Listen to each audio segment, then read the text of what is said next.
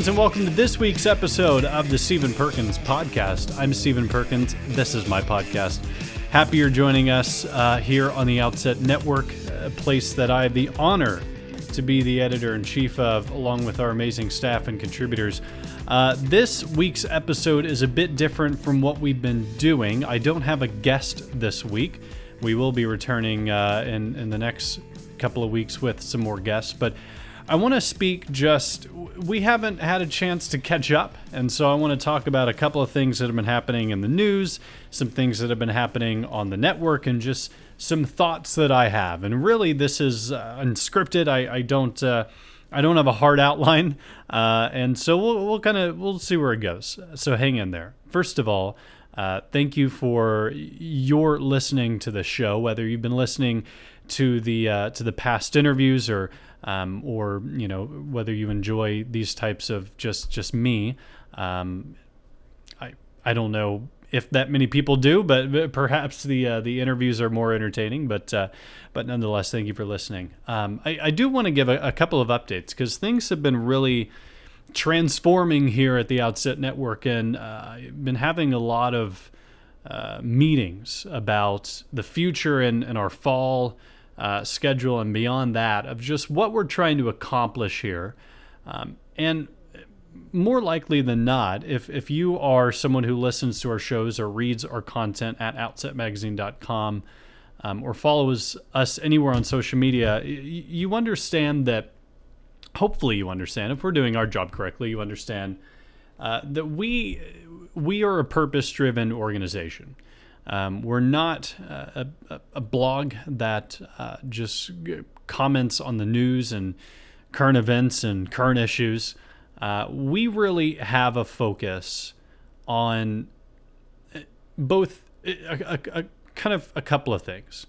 The first thing is we want to inspire young people to become politically involved and engaged and informed.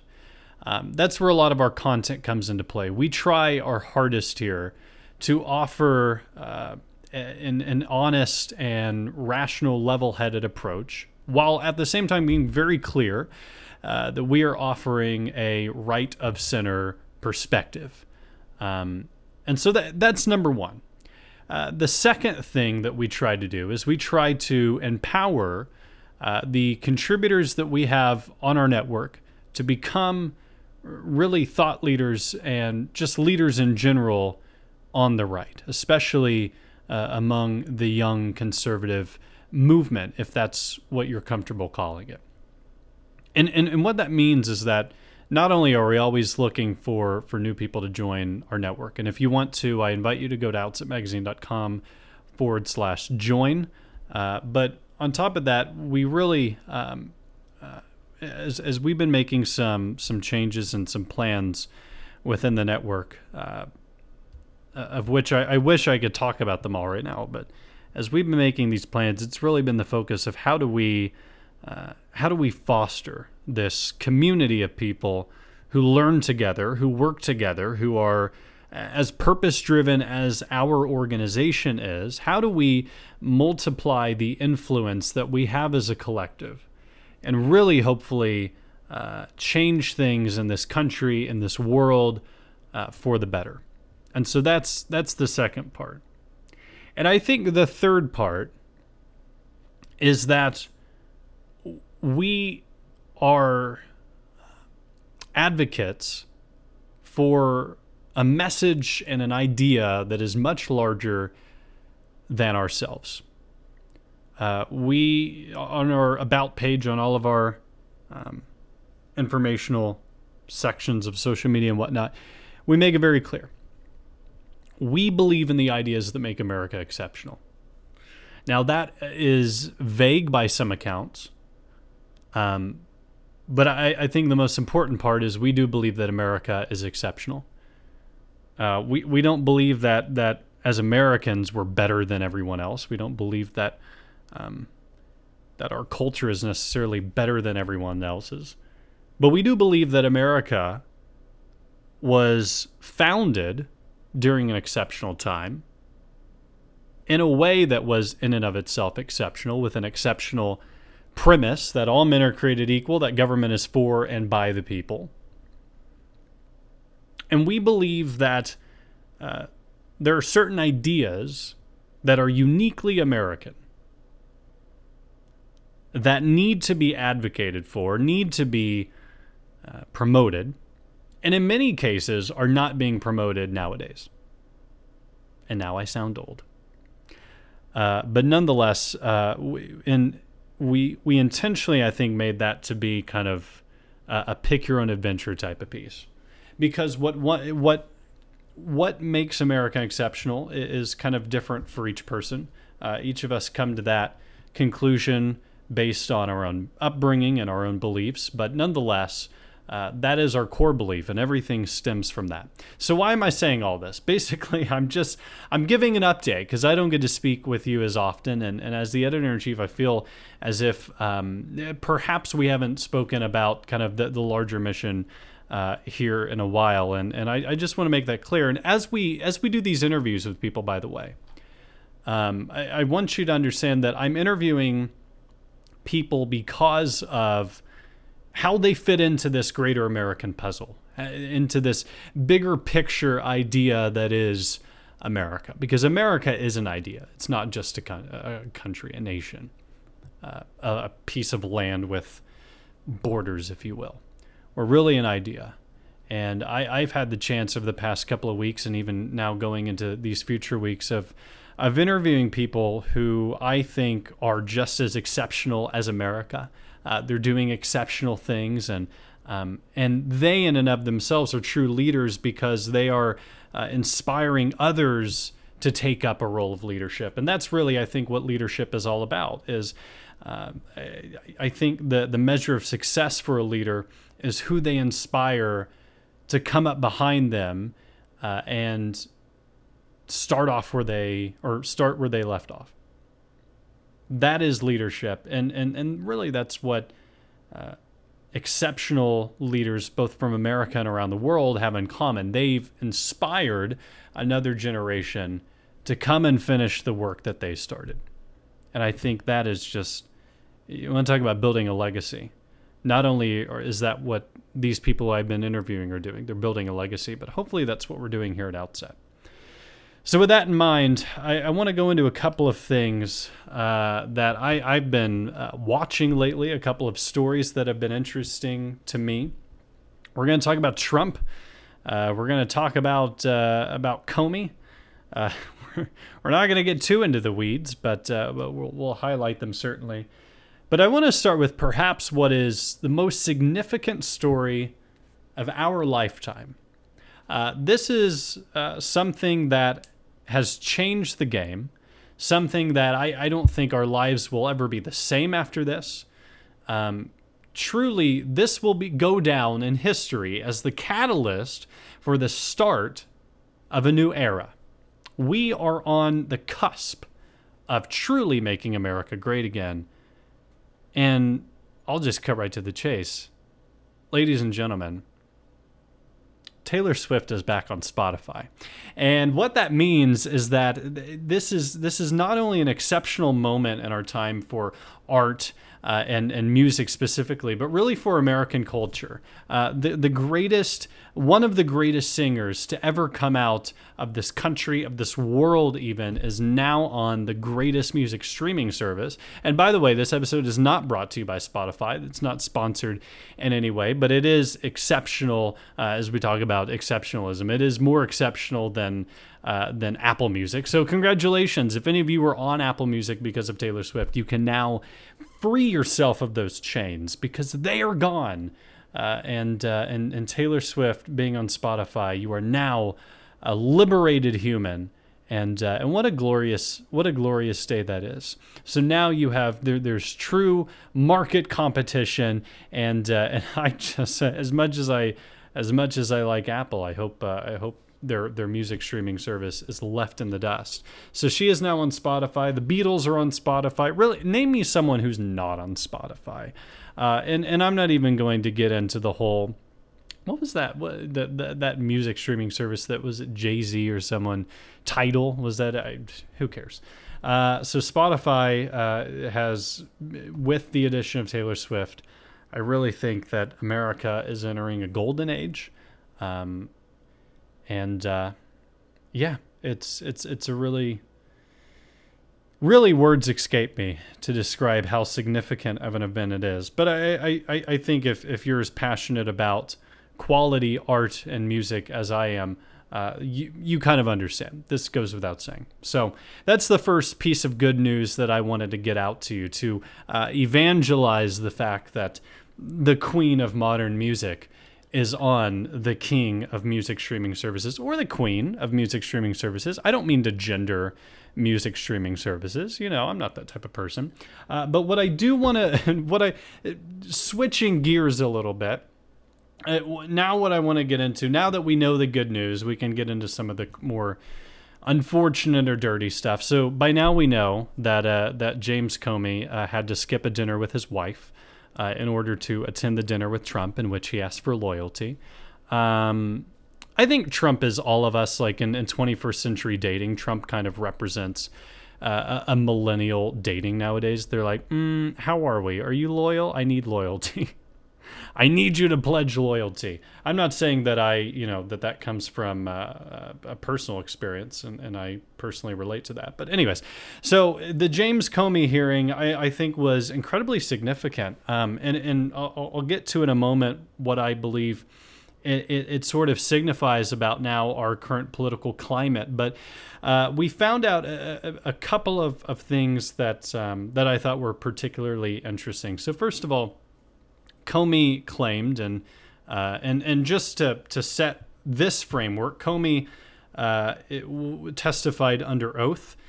He has a long history as someone in the legal profession, a prosecutor, an investigator, former FBI director, all these great accolades.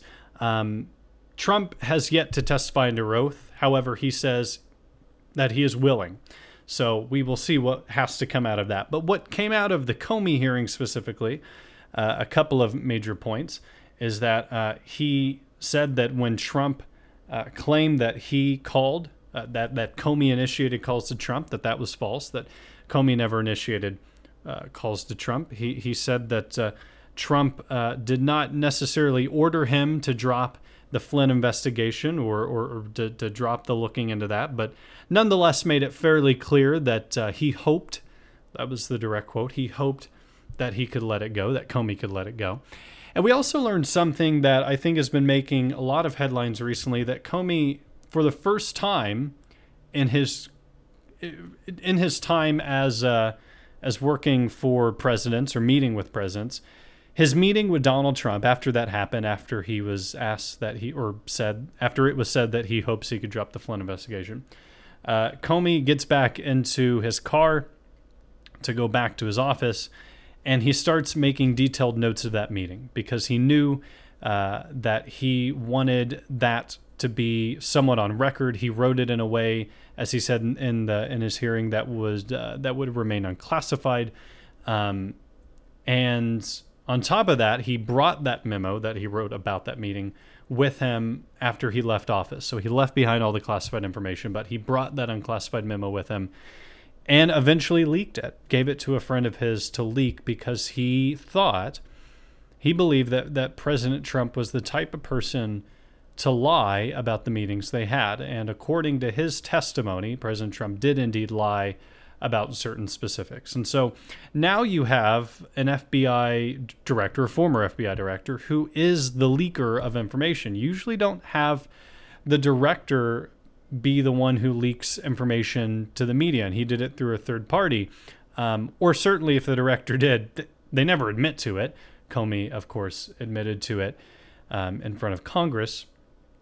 So why is this significant? Well, I think that there's certainly an argument to be made on both sides that on one side, Comey is to be trusted. He has a reputable career and a fairly good reputation.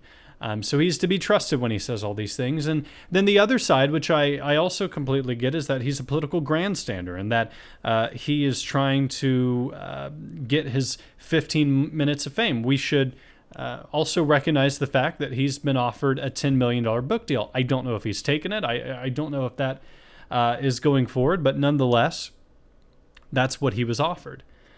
And so a lot of people are concerned with the timing of all of this. He says that if Trump had not fired him, of which he believed Trump had the right to fire him, he believes that the president has the right to fire an FBI director for anything or nothing at all.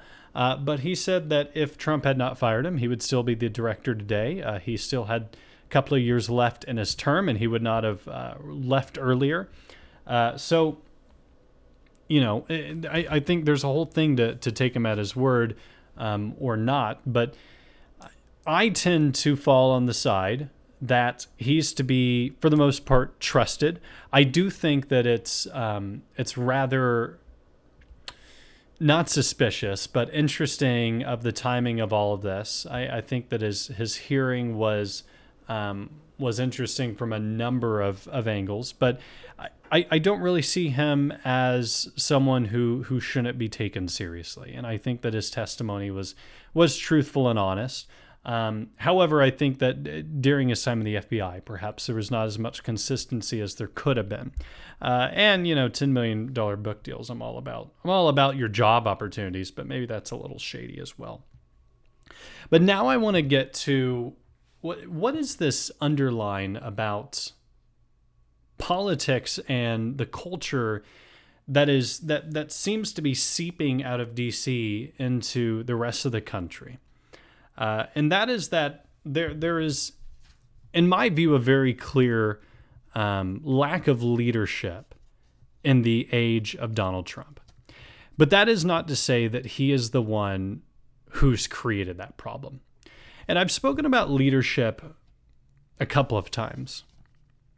I've spoken about the different aspects that go into that and how I think we ended up with someone like Donald Trump. And real briefly, I'll say that it seems to me now that the culture has become one in which compromise is a dirty word. Obviously, we've known that for, close to 10 years now or so. It's been amplified over the past few years, but nonetheless, we've known that. We're in a culture where, and perhaps, this part has probably always been that way, where it's party over country. No matter how often the politicians will say that they're acting in the interests of the country over their party, I find it hard to believe, as I think most people do. And then on top of that, I think the destabilization of our government, or rather, the dependency on the stabilized nature of our government, is concerning. Caleb Franz in his podcast has spoken about this before, and really it is quite a libertarian position. And that is when you become so dependent on the federal government, more specifically the executive branch, then you have purposefully put yourself into a position where you are now very vulnerable, and the actions of most of the time one human, the president of the United States, can cause stress, can cause instability, as we've seen. My new favorite report out is that people have reported an increase in stress eating because of Donald Trump, which I think is a wonderful way to, perhaps blame your problems on the president. Granted, I stress ate peppermint patties during the Republican presidential debates, but I took full responsibility. I shouldn't have bought them. But the fact is that we've become so dependent on the president or on the executive branch or on the government, federal government in general, that any change becomes this huge deal and becomes we have to adjust in a huge way to whatever change happened at that level. And that puts us in a very dangerous position, because if your whole concept of stability stems from the actions of one person or one branch or even the topmost government entity, I think that's a big problem. Because, you'll be fine when someone you agree with is in power, but when someone you don't agree with is in power, oh no, things are suddenly a disaster. And we've seen that, right? We've seen that under the Obama administration, and not just under the Obama administration. I'll preface that by saying, but let's work our way back. Under the Obama administration, we had an unprecedented level of growth and influence of the executive branch. And really all the way back towards, FDR, perhaps before then, Lincoln. You can go as far back as you're comfortable going. But we've had this steady incline, even when we've had these, quote, conservative, quote, small government presidents, we've still seen an increase in the influence and power of the executive branch and the office of the president. And Republicans love when big government is a thing, as long as they're in power. Democrats love big government as long as they're in power. But whenever that table flips, it suddenly becomes an issue. It suddenly becomes a catastrophe. We're now in a constitutional crisis. The president needs to be impeached. Everybody in the cabinet needs to be replaced. We need President Bernie Sanders, even though it was mathematically and logistically impossible for him to ever win. Twitter's a fun place for all these theories. But the fact is that we have become so insane recently. If you paid any attention to the news, and I don't have cable, so I'm not watching cable news, but just going on Twitter, God bless that website for being free. It would seem to you, to anyone paying attention, that it's the end of the world. And I think perhaps we should ask ourselves, how do we go away? How do we get away from that culture where we are so dependent on the top and where we ourselves feel helpless? And how do we move towards something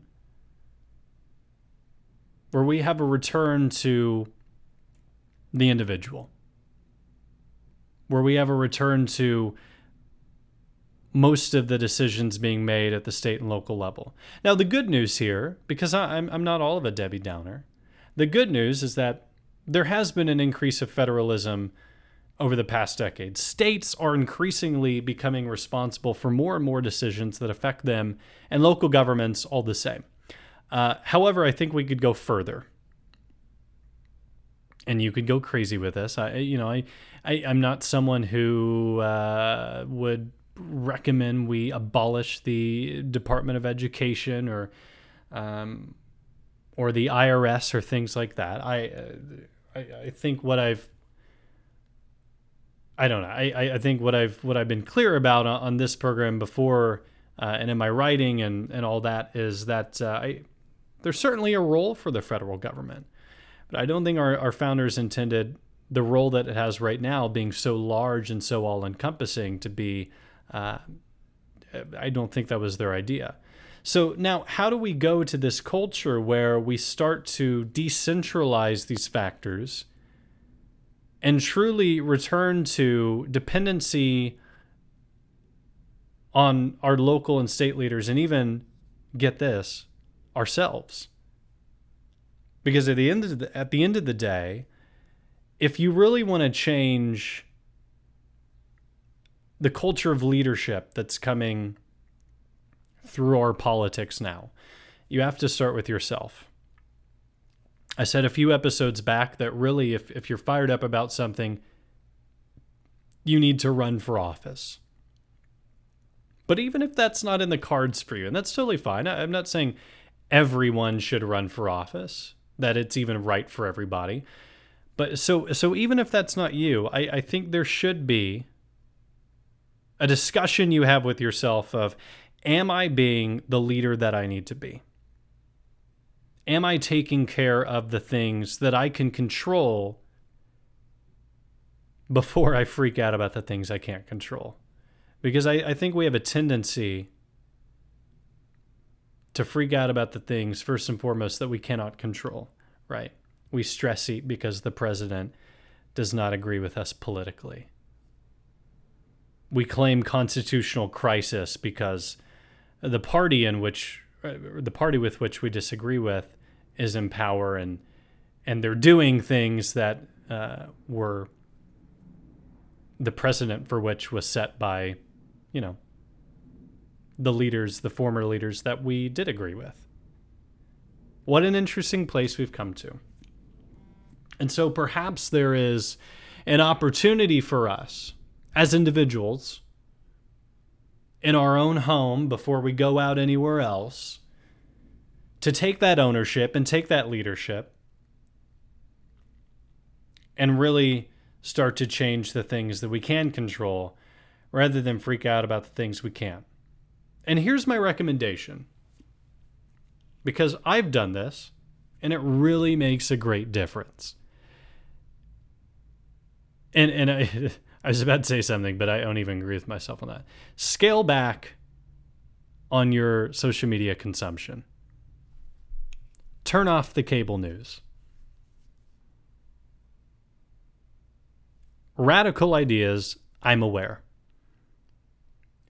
But nonetheless, I think you'll find that you rest a little easier. And I think you'll find, and this isn't one of those cases of just sticking your fingers in your ears and pretending like nothing's happening. There are certainly things happening. You need to stay informed. But you need to find ways to do that is not full of sensationalism, dramatization, and does not contain just the opinions of people who want to make a brand because there's a crisis going on, and goodness, never waste a good personal branding opportunity. If I will tell you, if I wanted to be more successful, if anyone at the Outset Network wanted to be more successful, we would sensationalize everything that's going on. We would be so dramatic about everything that's going on. We would make grand claims. We would deal in negativity. We would divide people. We would call the people we disagree with evil and fascist and all these words. That if we wanted to be more successful, if we wanted to increase traffic, that is absolutely what we would do. I mean, overnight, that would make us successful.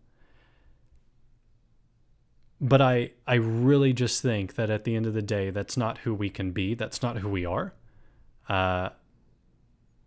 That's not what we need right now. That's not what the country needs. That's not what our audience needs.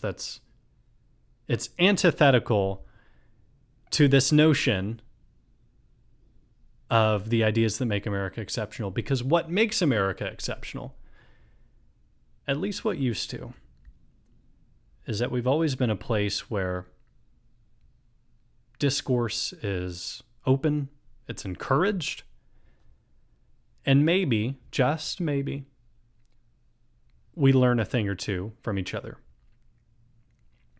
Perhaps, again, crazy idea, perhaps there are things that we could be doing better personally.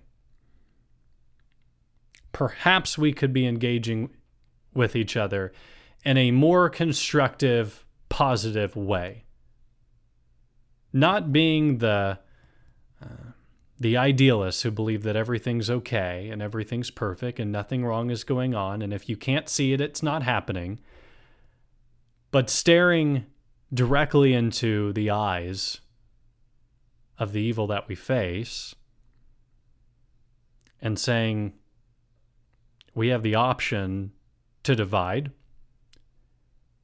and we have the option to mischaracterize each other and be dramatic. And trust me, I'm good at being dramatic. That's like my natural inclination. So we could do it, and we'd live our lives much easier than this alternative that I'm proposing. But maybe there's another way. So take that what you will. Thank you for listening to this kind of random assortment of thoughts. But I just want a chance to kind of speak to you on a more personal tone, because we've been doing these interviews these past weeks, and I've really been loving it. We've been talking to some great people, and I really hope that you've been learning from these people and that you've been inspired by these people. And honestly, I hope to one of you listening, I hope to interview one of you one day. But nonetheless, I want to have this moment to just this is what's been on my mind. So just some raw thoughts for you. And whether you made it, if you made it this far, congratulations. Thank you. If you didn't, that's okay. But nonetheless, thank you for listening to this week's episode. I do want to encourage you just to check out our other podcasts. So as you know, the past couple of weeks, I've been guest hosting Young Guns. We are starting that show back up this summer, and we are actually next week, depending on when you're listening. If you're listening this week, then it will be next week. If you're listening at a later time, maybe it's already happened. Next week, we will be announcing the new regular host of Young Guns, the person who will be spearheading this show into the future, making it truly a great variety show where we have lively discussions and debates and civil arguments between people both from the Outset Network and outside of it. In addition, please make sure to check out Caleb Franz's show, and then my show here will be back in a few weeks. Go ahead and listen. Cerbic Review is on a summer break, but go back and listen to those episodes. Really enjoy the work that Holmes is doing there. And other than that, we're also now on Paragon Talk. So if you want to hear us, as well as the programs that they have, a few Outset people are doing shows for Paragon. Go over to Paragon Talk. And other than that, you can find me at Stephen_Perkins on Twitter, Instagram, and Facebook. You can find the Outset Network at Outset Network on Twitter, Instagram, and Facebook. And until we speak again next week, thanks so much for listening. God bless. Take care.